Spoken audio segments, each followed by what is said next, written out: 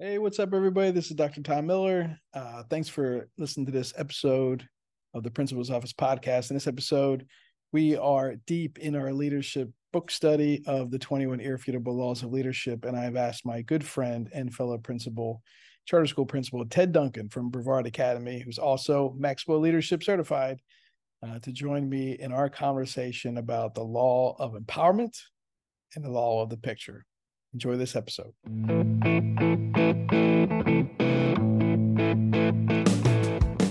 Welcome to the Principal's Office podcast, where we believe that the principal's job is the most interrupted job on the planet, and creating a clear and cohesive plan is the best way to improve your school. I'm your host, Dr. Tom Miller. I'm the founder of Leaders Building Leaders, and it's my goal each week to introduce you to new strategies and initiatives that are improving schools across the country.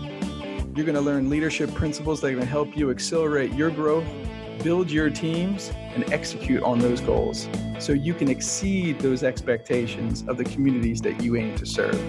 If you want to learn more about what we do, you can go to our website at lbleaders.com. But for right now, enjoy this episode. Thanks for listening.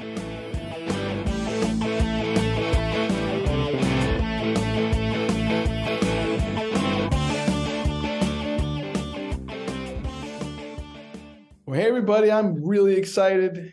Tom Miller here, and this is our last of our 11-session leadership study on the 21 Irrefutable Laws of Leadership by John Maxwell, the number one leadership book selling of all time, the non-secular best-selling book of all time, right? John's president of his company, Mark Cole, always says that you got the number one book is the Bible. So you got God, and then John, he's number two. And John will always say he's always number two. But I think this last session is, just a culmination of all the other 19 laws we've talked about. These two, the law of explosive growth and the law of legacy, just really wrap them up so well.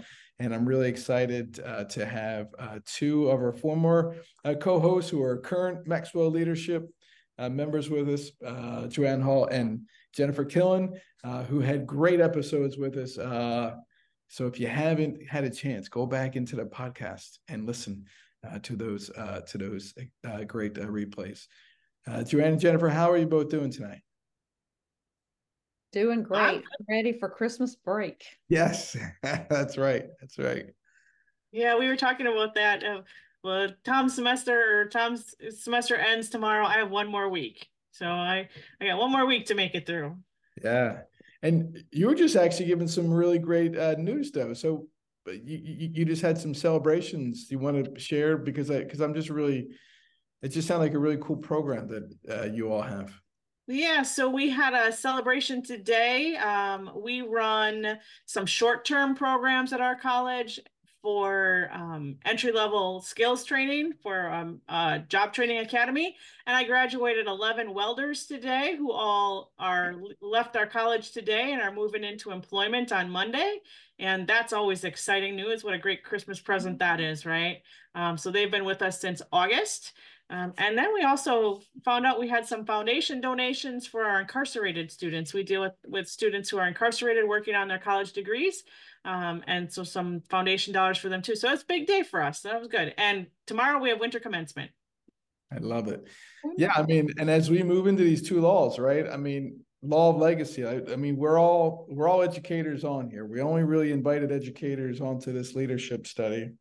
And I was just sharing with Joanne, Jennifer, I asked some folks to, my book's coming out in a couple of weeks. And I asked some folks to give a testimonial, and I did a search of the word leader or leadership. And in the book, it's 330 pages. The word leadership is 437 times, right? Mm-hmm. And I was like, oh, that's really cool. And because I feel like, and especially John talks about this in the law of explosive growth, that, he got really frustrated with traveling around to other countries, and all people ever wanted to talk about were problems, right? Nobody wanted to talk about leadership, right?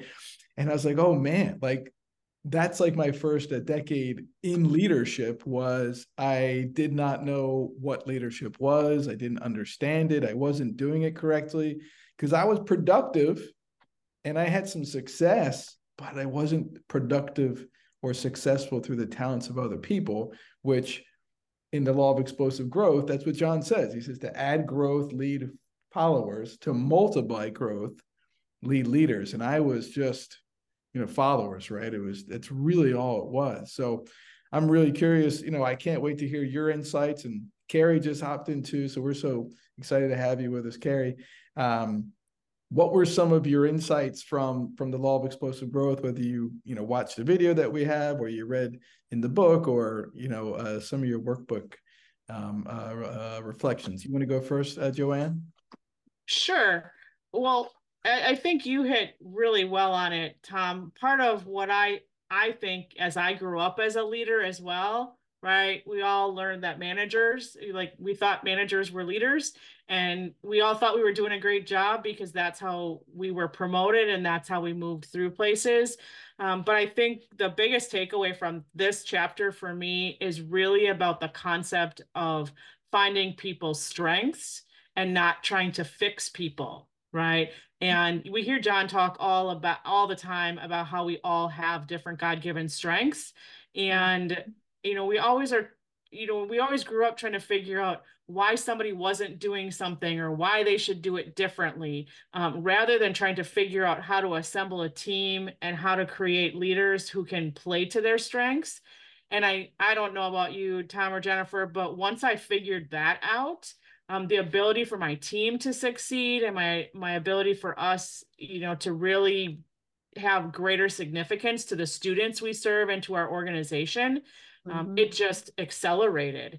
And so I think that's really exactly what John's talking about in this chapter is we have to find ways to utilize everyone's strengths. When we do that and stop making people feel like they're less than because they have something that they're not as good at, otherwise, we just turn people into average, right? When we don't focus on their strengths and we focus on their weaknesses, we create a lot of average and we don't really allow our organizations to really reach their highest potential. Oh, yeah. And that's wonderful. And going back to your celebration about the program that you offer, and you use the word broken, right? And I've heard John say, I don't know if it's his quote or not, but he'll talk about if you see someone as broken, you'll try to fix them, right? And so, but what your program is actually doing is, no, we don't see them as broken. We see them as humans who have value and talents. And here's a program that we have built for them to help them, take this next step in their lives. So I just love that, and that is, clearly a example of explosive growth. What about you, Jennifer? What are some of your initial insights and thoughts? Well,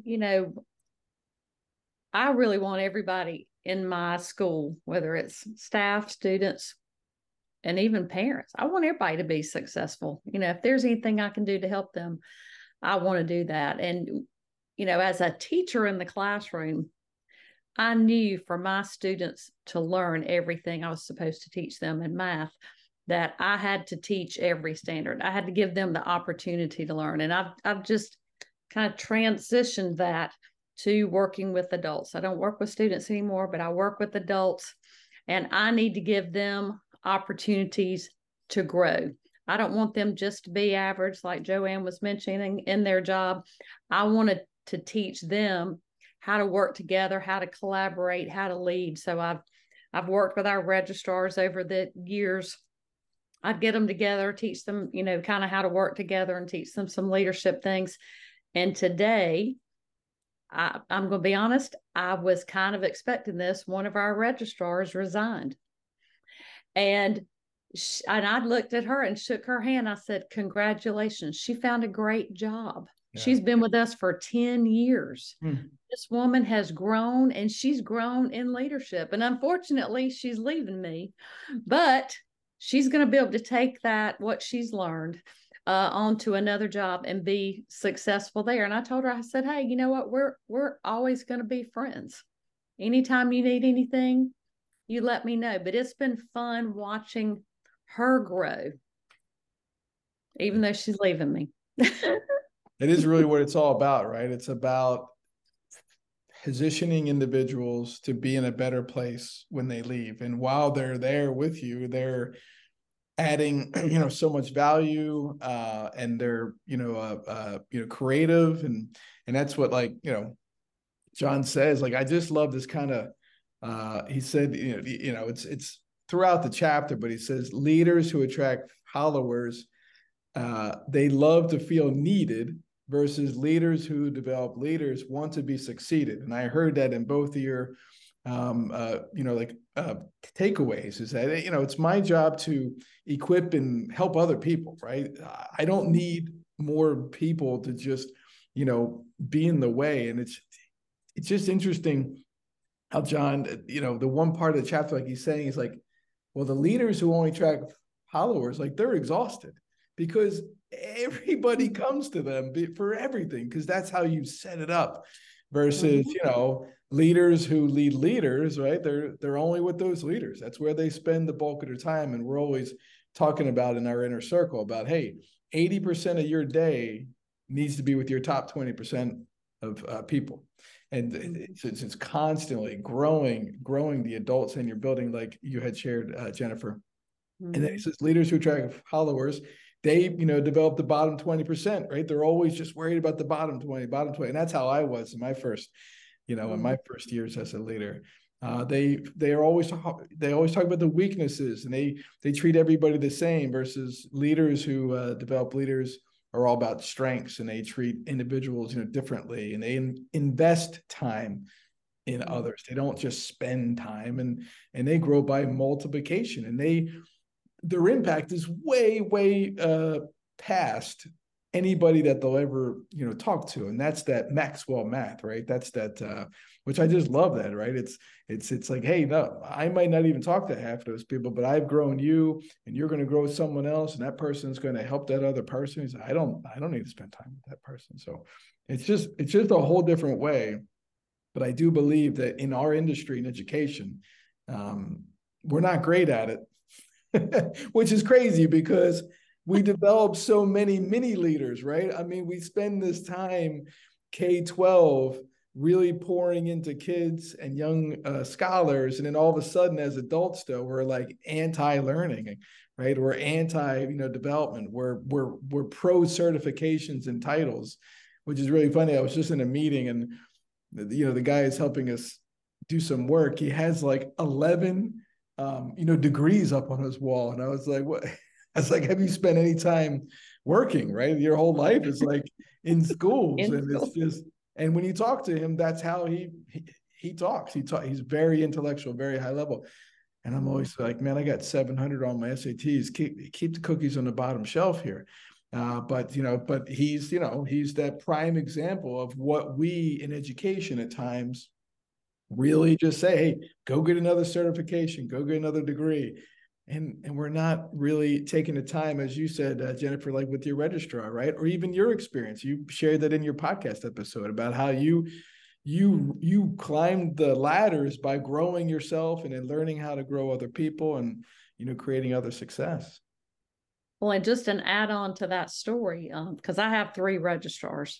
So I already knew, like 2 weeks ago, I was walking through the high school thinking, well, if the elementary registrar ever leaves, this one here at the high school is ready. She's ready to take on the lottery stuff and all that. And so within 30 minutes, I was calling her. I said, hey, I know you're ready to do this. And explained what was going on. And she said, yes, I want it. I want that. I want that. Because it's really a little promotion for her, and she's ready to go.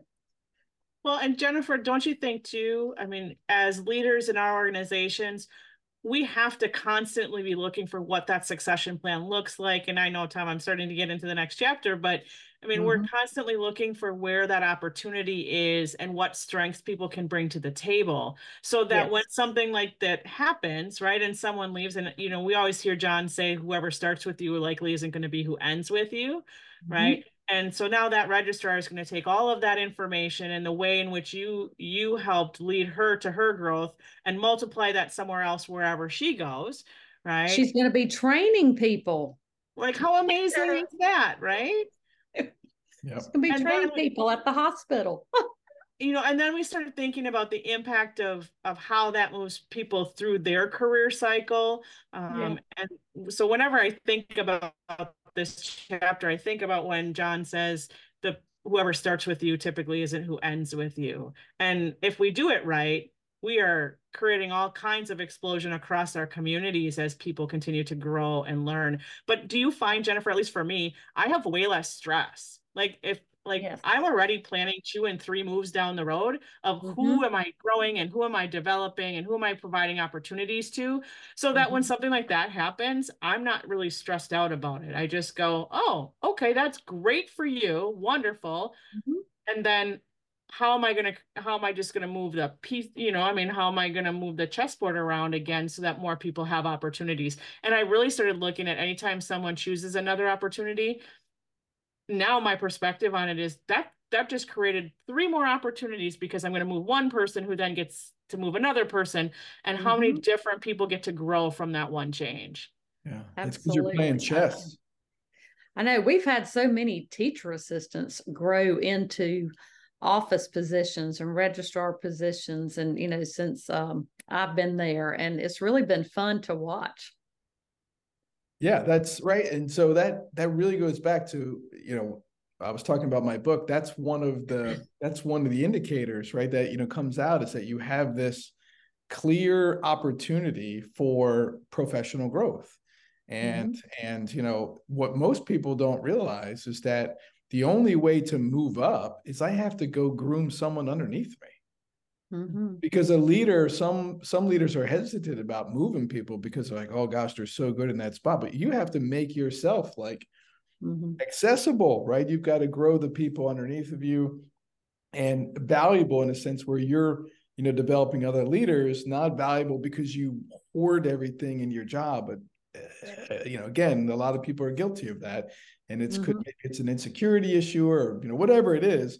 But they have a really hard time of letting go and using John's very easy 5-step process, right? That's in the law of empowerment. It's I do it, and you watch me, and then it's we do it together, and then it's you do it, and I'm coaching you, and then you do it alone. That's multiplication, and then you go help someone else. That's multiplication, right? And so you're always saying to your high capacity people, "Hey, look, I need you to start delegating things because I got a bigger project for you coming, and I need you." Sometimes we burden our solid people. We just dump everything on them without showing them, "Hey, these are only the 2 or 3 things you should be doing because this is in your strength zone and you're going to help us.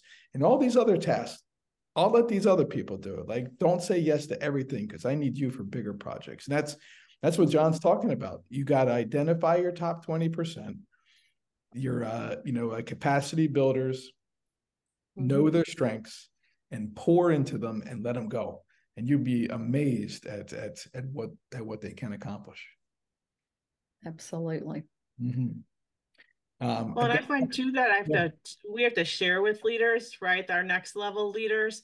Right. And we have to have conversations about that delegation and how important it is when they start moving some of those tasks, right? It's all about helping people learn and grow. And right, if you want to move here, then this person has to come and backfill for you. And how do we prepare everybody in the pipeline so that they're all getting some of those development opportunities all at the same time? Yeah. But it's scary because that's a lot of stuff going on and a lot of learning going on all at the same time. Yeah. No, I mean, I'm finding myself doing that often right now, Joanne. I'm, developing our, finance director, and John says it in the video. He says, "Stop addressing problems, create problem solvers." And so when I find a problem and I'll point it out, I'll just kind of pause and I'll say, "Hey, this is a budget development moment, right? Or this is a growing moment. Here's how I found this, right? Or here's what you need to be looking for." And I was really impressed the other day. They brought me the weekly report and it was all set up and I didn't have to ask any questions. And she said, "Well, I put it there because I knew you would ask me." And I was like, great, right? She's starting to think ahead, right? What does Tom need so he doesn't bother me to go back and do it again, right? So, but that's what we're looking for, is that, but now she's, better in her role because she's seeing more before, and that's something I was never good at, before. And so that just kind of gave me a little bit of tangible evidence. Okay, like I feel like I'm moving in a good direction here. So thanks. Merry Christmas. Love it. Gotta love the nighttime custodial staff, right? They just never quit. They're just running around always. Yeah. So I love that. Yeah. So law of explosive growth. Such an important law. So that's the challenge, right? Is start to shift your focus to the leaders in your organization. Now, it's not leaders by title, everybody. It's not leaders by position. It's leaders by capacity. People who are hungry for growth, people who have been successful, people who have influence in your organization, right? You can go back to a couple of laws, and the law of the inner circle talks about, the law of addition talks about it. Like there's a bunch of laws, law of solid ground, because you want that. Like these are the types of people you're looking for. And then you're going to spend more time with them, like spend quality time with them, know what they value, know what they want to do 3 to 5 years from now, and help them, prop them up to get into that role. So that's right. One thing I learned this, working with that 20%, every year I've brought more people into my weekly administrative meetings, yes. Now, I mean, last year I would bring in, the technology guy and my EC coordinator, but now finance and EC are in there every Thursday just to start off. My communications coordinator, she's there. And I get updates from all of them. And then about every, maybe once a month, my chief technology officer comes in. They all know where we meet, what time. And if there's anything I've missed or even forgot to ask about, they'll show up and add to the meeting. So it's just become better and better every year and more collaborative. Yeah, you just made me think about, I've been fortunate enough to lead the board retreat for the last, 9 or whatever years. But that's grown. Like that now there's like assistant directors and there's other people. And when you bring, that's what John says, you bring people into leadership situations and they're going to grow. They're going to learn more. They're going to have a better understanding of the organization. And now they can answer questions where they don't need to go to you because they're like, oh no, I'm part of those bigger picture conversations. A critical point, right? Yeah. Bring them in. Equip them, identify them, and spend time. And it's okay if they mess up because they're going to mess up because you messed up. So it's okay. So get over it, everybody. And it just, right. Let them, don't take over for them. Just say, okay, hey, great try. All right. Next time, here's, what are some things we could do differently, and just continue to coach them through that process. I love it. All right. Yeah. So I had a great example of that even just today. We were working on this completion ceremony I was telling you about. And we have someone who likes to sit in the background, but she's got just a significant amount of leadership potential. And so there was one piece that I was like, you know what, this really is your strength. You did everything with this. Rather than me talk about this, why don't you come up in front and talk about this? And she just looked at me and said, but if I mess up or like I start to flounder, will you bail me out? And I said, absolutely. I would never let you fail. She was wonderful. Right.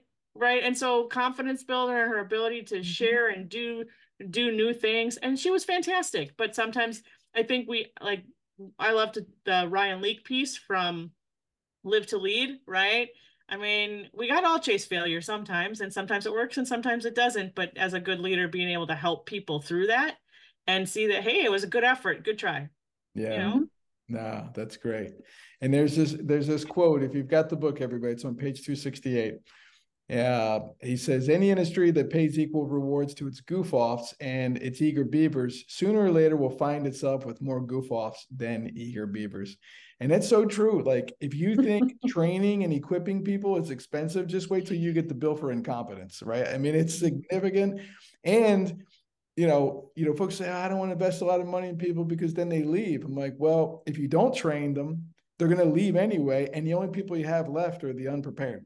So just do it. And I know, Jennifer, when she builds out her annual budget, there's a significant amount of money for professional development for her 100 plus employees, but it's very, very important there at Piedmont. So but good. All right, so everybody hit the pause button on your podcast and write down your action step right now. So unless you're driving, just keep on driving and do good. All right, let's roll to the law of legacy. And every time I read this chapter, this law, and I hear John talk about legacy, I just get, 47 now.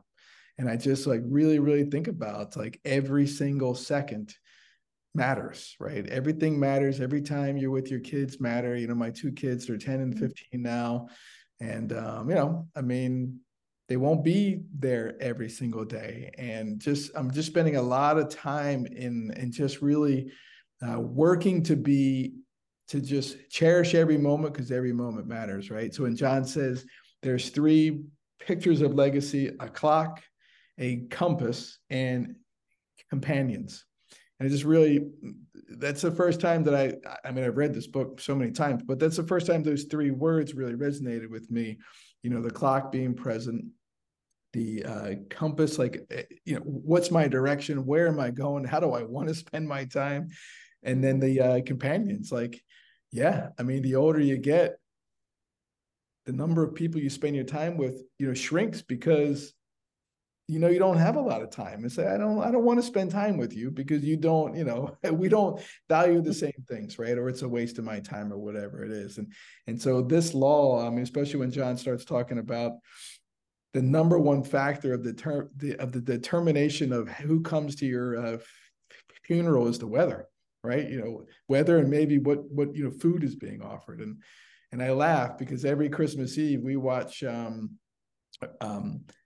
Mr. Sims's version of Christmas Carol, and so when he dies, there's the 2 guys, and they're saying, "Hey, are you going to go to his funeral?" And he goes, "I don't know. It all depends what lunch they're serving." And I'm like, "Oh my God, could you imagine if that's what that's how like people are determining whether they're going to go to your funeral, what's actually fed?" And that's why I'm just getting cremated, and so that I won't even have to worry about it anyway. But so let's talk about legacy.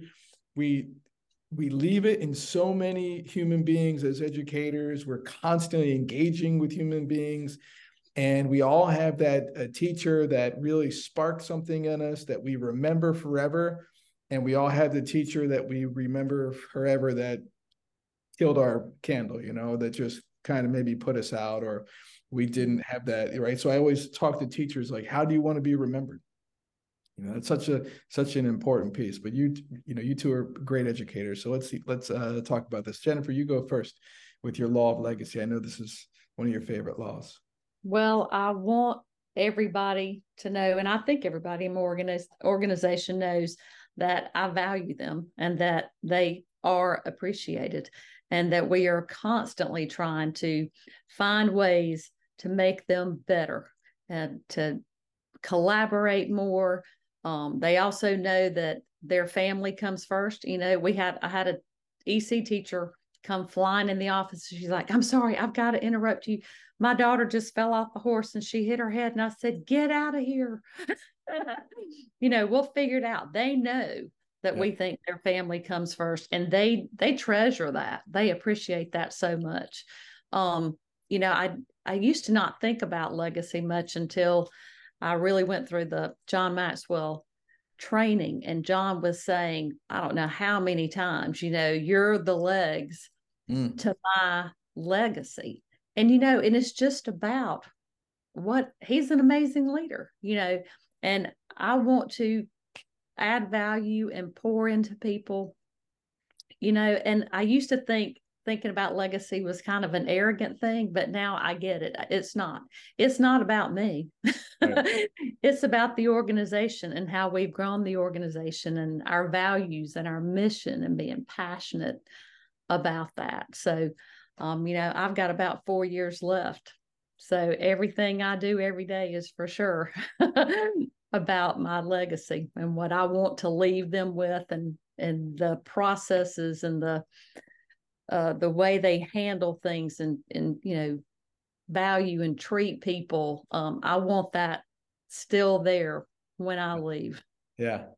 You have 4 years left in this phase, and then you got a whole nother journey after that you're going to build. And I can't wait. That's right. Because you're going to add so much value. But yeah, I mean, you said it, Jennifer, a leader's lasting value is measured by succession. Right. I mean, it's just like John says, he's like, I'm constantly working myself out of jobs. He said, it's my whole goal just to kind of walk around and, check in on people, which I like now I get it, because that's what I feel like as an executive director. Yeah, I work hard at times, but most of the time I'm just walking around checking in on people, right? Hey, what are you working on? How can I help? Is there something I can get for you? Just casting vision, redirecting where you need, praise, right? Grow. I mean, that's really what the job is. And boy, I wish I would have known that, when I started in 2010, because I was that, principal that ran around trying to put out every fire. And man, I never hustle anymore, right? I mean, it's just like, hey, someone's got that, right? It's because we have, faith in the people that we surround ourselves with, and we will always back them up. I'll always tell my staff, listen, if it's wrong, I'll take the blame, and then we'll talk about it. If it's wrong a second time and you did the same thing, now that's a different conversation. We're going to have a deeper conversation about how come you keep doing it this way. But what kind of legacy do you want to leave? Every single day, every connection with a person, every interaction with a person, you're leaving part of you in them, and you never know when the last time is that you're going to see someone. So that's right. Yeah, go ahead, Joanne. Well, and I would agree with you, Jennifer. I used to think that, the whole concept of legacy was all about me, right? And I think that's one of the biggest pieces, maybe being part of the Maxwell organization and hearing that the legs to my legacy component, like we hear it all the time. And I think this chapter really just drives that home, that it's about the impact we have on people and their ability to then impact other people, right? The whole Maxwell philosophy of we value people who add value, and we want to add value to people who add value to people. And I think that's really when I look at this chapter, what I hadn't thought about before being part of the Maxwell organization was being so deliberate about it. Now, I don't know, Tom, I think I might have told you this when we talked the last time, but I had a brother in the military for 33 years, and I did not get the concept of legacy until I went to my brother's funeral. And listening to people talk about the impact he had on them in very small ways and in very large ways, and really understanding what the time after really meant to people and how it impacted them.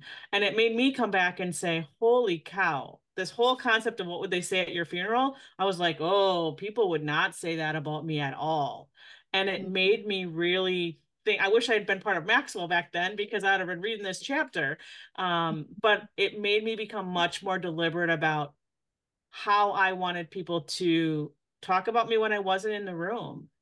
And how I was having significance rather than how I was the smartest person in the room. I would much rather people talk about me being the most caring person in the room and how I wanted to impact and help them. I was the most helpful person in the room, not the smartest person in the room. And I think as early managers, like, we're building our reputation on being the smartest person in the room. And maybe it comes with age, maybe it comes with wisdom. Jennifer, I'm a year or two away. I would love to be 47 again, Tom. I'm just saying. But days matter, and you start to learn that words matter. And over the course of time, I think the longer we're in leadership roles, we figure out the less we know, and we have to rely on all of those people in our sphere of influence to help us create a really strong organization. But I think sometimes we all have to have that one really impactful person in our life.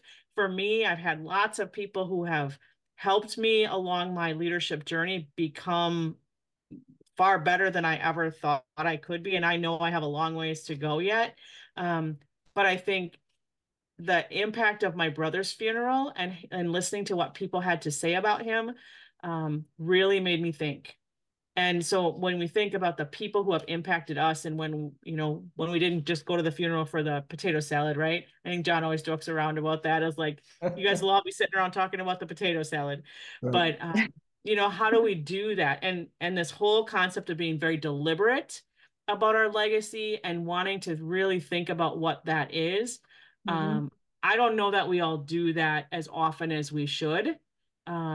And let that impact our interactions with people. Like at the end of the day, that self-reflection of, what would people have said about how I reacted today? And did I really help somebody become better today? Did I do that? Or did I just make that more difficult for them? Yeah, no, well said, Joanne. I mean, yeah, I mean, too often leaders put their energy into organizations, right, and building systems and whatever, and just lifeless objects, trophies and awards. But it's really it's only people that live on after we're gone, right? It's what impact we made with them. It lives through your work, and that's when John's saying, "Hey, all of you 40,000 Maxwell coaches, you're the legs to my legacy." And so the question really, comes, is like, what am I leaving behind, right? Who's carrying on my, legacy? So that's my daughter, hopefully, and my son, right? And maybe, some, people I was able to get, close to, whether it was through our, programs, right? Or through my years as a principal. And you really need to think about, like, what changes do you need to make in your daily conduct and your thinking to change the legacy that you truly want to leave. And it was interesting. I was going back through when I first did this book study in 2014. John, challenges you in the questions to write your legacy sentence. And I found mine, and I wrote, "An authentic man whose heart grew around his family, led by example, and lived to add value to others so they could see and reach their maximum potential." And I was like, okay, like, I feel pretty good. I wrote that 9 years ago, and I feel like I have definitely made some real impact with the sentence. And I was like, boy, why has it been hiding for 9 years? I mean, maybe it came out at the right time. I'm in some life, transitions. I'm like, are you sacrificing the right things? Are you spending the time with the right people? Are you treating people the right way? Because that's what's always going to be remembered, is how you made people feel at the end, and what you did for them. I love your story about your brother. I don't love the fact that he left us way too early, but it made me think of my grandfather. Same situation. There was all these people that wanted to talk about him. He was a Boy Scout leader, a troop leader, and I mean, all these people. And I just remember my father, I think it really impacted him because he didn't realize how many people his dad had impacted, and maybe a little bit he was maybe kind of jealous about, maybe I didn't like engage in my dad the way other people were. I didn't get to see him that way, because it's a different relationship, when you're a mentor, right, versus a father. But I hope, right, I just looked at it like, because my son he was 2 at the time. I was like, okay, how do I make sure that doesn't happen? Right. I don't want that. I don't want all these other people to come to my funeral and my son or my daughter sit there and say, where was dad for us? So just make sure that you're, doing it right, because you don't get those chances back. And you just never know when the last time is that you're going to, be able to say to somebody how much they impacted you, or just be nice to them or help them out, instead of, I'm working on being curious rather than corrective, right? Or critical. It's just something that I need to work on, because I don't want people to think that I'm just always judging them. I want them to know that I do care about their successes. So I love it. Well, and when I think about that too, sometimes, like, I try to when you say corrective, and so this maybe it won't sound as great as it sounds in my head right now, but when we're working on a problem with my team, what we'll hear sometimes is, well, the college decided. And so I have to, we always come back to, but we are the college, the legacy of the institution, right? The four walls. I was doing a session on trust last week, and I said, people always revert to when they want to blame somebody, like the college said. I'm like, the concrete walls don't get to make decisions. They don't do anything, right? So the legacy of our college and the impact we have on our community comes from every one of us and the interactions we have, whether it's an interaction inside, it's an interaction with a student, it's an interaction with a business partner. It's when we're in the local community at the fall festival and we're talking about, people say, well, what do you do? Where do you work? Right. And how we talk about those things. And I think when we start talking about legacy, to me, it really comes down to, how do people talk about what you did or how you made them feel? And when I go back to thinking about my brother's funeral, I came back thinking, I think what people are going to say about me is that I worked really hard and really long hours. And that has no significance to anyone, right? And so I really had to, for me, that was a significant shift in life purpose and in mindset, and how I went about the things I did every day.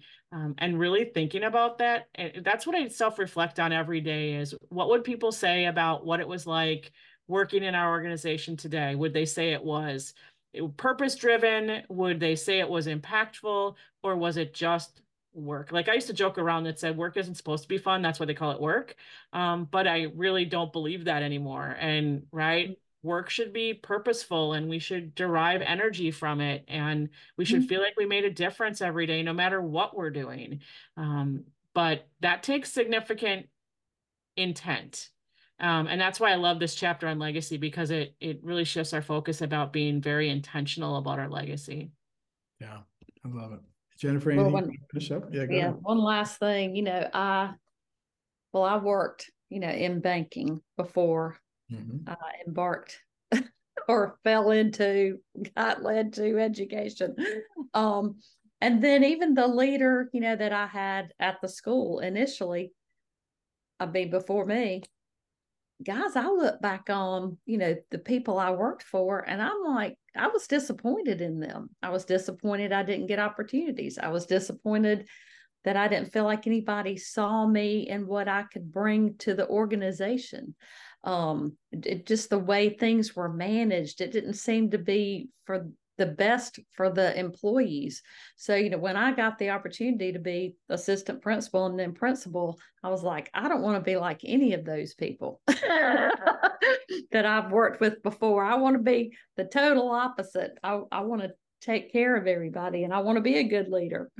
So you learn from the bad legacies of other people. Yep. No, you're so right. And then sometimes you go back when you get in those roles, you go, oh, okay, now I get what they were trying to do. It's just not how I would have handled it, right?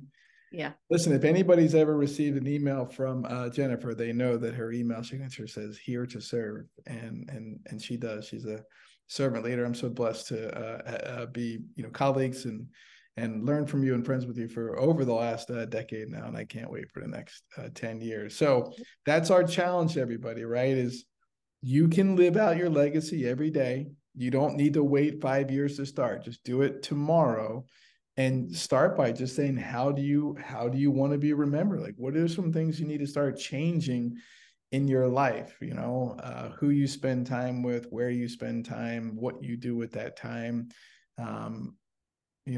There's that quote that I read this year, and boy, did it slap me in the face. And it said, no one that you work with or work for is going to remember the email that you answered after hours or during vacation, but your kids will. Right. And Absolutely. So as educators out there, it's okay. You don't have to answer every email. You don't have to respond after 5 o'clock or whatever time you decide to shut down, but you do have to have a time to shut down because, you only get one shot. It wasn't it in the book. It was that life is like your first parachute jump, right? Or there's no second tries your first parachute jump, something to that effect. Yeah, you don't. You only get one shot on this beautiful blue earth, and just live it every day and love it every day. Man, I love waking up at 4:19 every day. The alarm goes off. I'm just so excited to get up and see people, and have the opportunity to grow people, and to learn from people like you, Joanne, who just joined us this year. So excited, and Jennifer. So if you're part of the leadership study, or you have the 21 Laws book, at the back of the book, there is there's an assessment, a leadership assessment. So if you're part of the study, we started this journey 20 weeks ago, and I said, hey, take the assessment. And then when we were about halfway through, I said, hey, look at it again and see kind of how you're growing. And so I love, because the first time I read this book was 2014, and I looked at my scores, compared to now. I said, I wasn't a very good assessor of where I was as a leader, because I really had no clue. But I just happened to notice that my 3 lowest scores are still really around growing people and being relational. And so it's either, maybe I'm being a little extra hard on myself, whatever it is. But hey, go through your leadership assessment, see where you may have made some adjustments over these 20 weeks, and then just create a plan. So if you're listening to this in the next week, that's Christmas time, you got a great opportunity to engage in family and close friends, and then you start the new year. And those first 90 days, what will you start to do differently, one day at a time, right? And then how will you measure that week by week? What would success start to look like? And go back and read this book. I mean, you can read this book pretty easy in a week. Look at if you haven't taken the time, at the end of every chapter, there's 3 exercises. Do them. Don't just read the book. Don't just consume content. Apply and evaluate, right? And then teach other people what you're learning. And that's really going to take you to the next level, is when you start to, become a practitioner and evaluate, a reflective practitioner, educators, right? A reflective practitioner. And really look, okay, where's this showing up in my life? And am I getting the results that I want? And what role do I have in this problem? I ask myself those questions every day. How's this showing up? What role did you have in this problem? Stop complaining about it. Just find out what was your fault and fix it. And as you do that, you'll see your leadership growth. And I'm telling you, you will accelerate to endless bounds. So last words, Joanne, where do we find you if we want to reach out, to you? I know you're in Wisconsin, but what's one thing we could do to reach out to have you help us? Well, my favorite thing is to follow my blog, Okay. my Lessons in Leadership blog at hallway-consulting.com. That's the best way, because I think I'm just trying to share leadership lessons for everyday life. I love it. I love it. We'll make sure we put that link in there. And Jennifer, is there a way we can get a hold of you if we really love something you said, or what are some good next steps I could take? Well, I mean, I can always be reached through my email at the school. It's jennifer.killen@pccharter.org. Yeah, and I'll make sure I put that link in there too. And Jennifer leads one of the it's one of the largest organizations in Gaston County, right? It has to be now. I mean, with as many human beings as you guys serve, between your students and your staff, and you're a large employer. But if you really want to learn about, so there's 3 things. I think if I was going to learn from Jennifer, be about these 3 things. One is how to advance myself in my own career. I think because you were Woman of the Year, right, in Gaston County, right? Was that Person of the Year a couple of years ago? Yeah, it's okay, but you won it. And you were acknowledged. A humbling thing. But you've grown from, you worked at a bank to being a substitute teacher to a principal, and now to a very successful executive director. And you're doing so many other great things in the world. But also how to intentionally grow others. I think that's one of the things I learned from you, the most is growth is important, but what's most important is that there's some sort of measurables around it to make sure we are growing. And I'd say the third one is you're pretty good at handling a crisis. I've seen some situations that were tough, that you leaned in and you got brave and you made it happen. So those would be three things, I think. If I was going to be mentored by you, I think that's what I would reach for. So I love it. So, well, thank you. Yeah. Thank you both for taking the time with me as part of the study and this podcast and all those pieces. And everybody out there, have an incredible holiday season. Be intentional.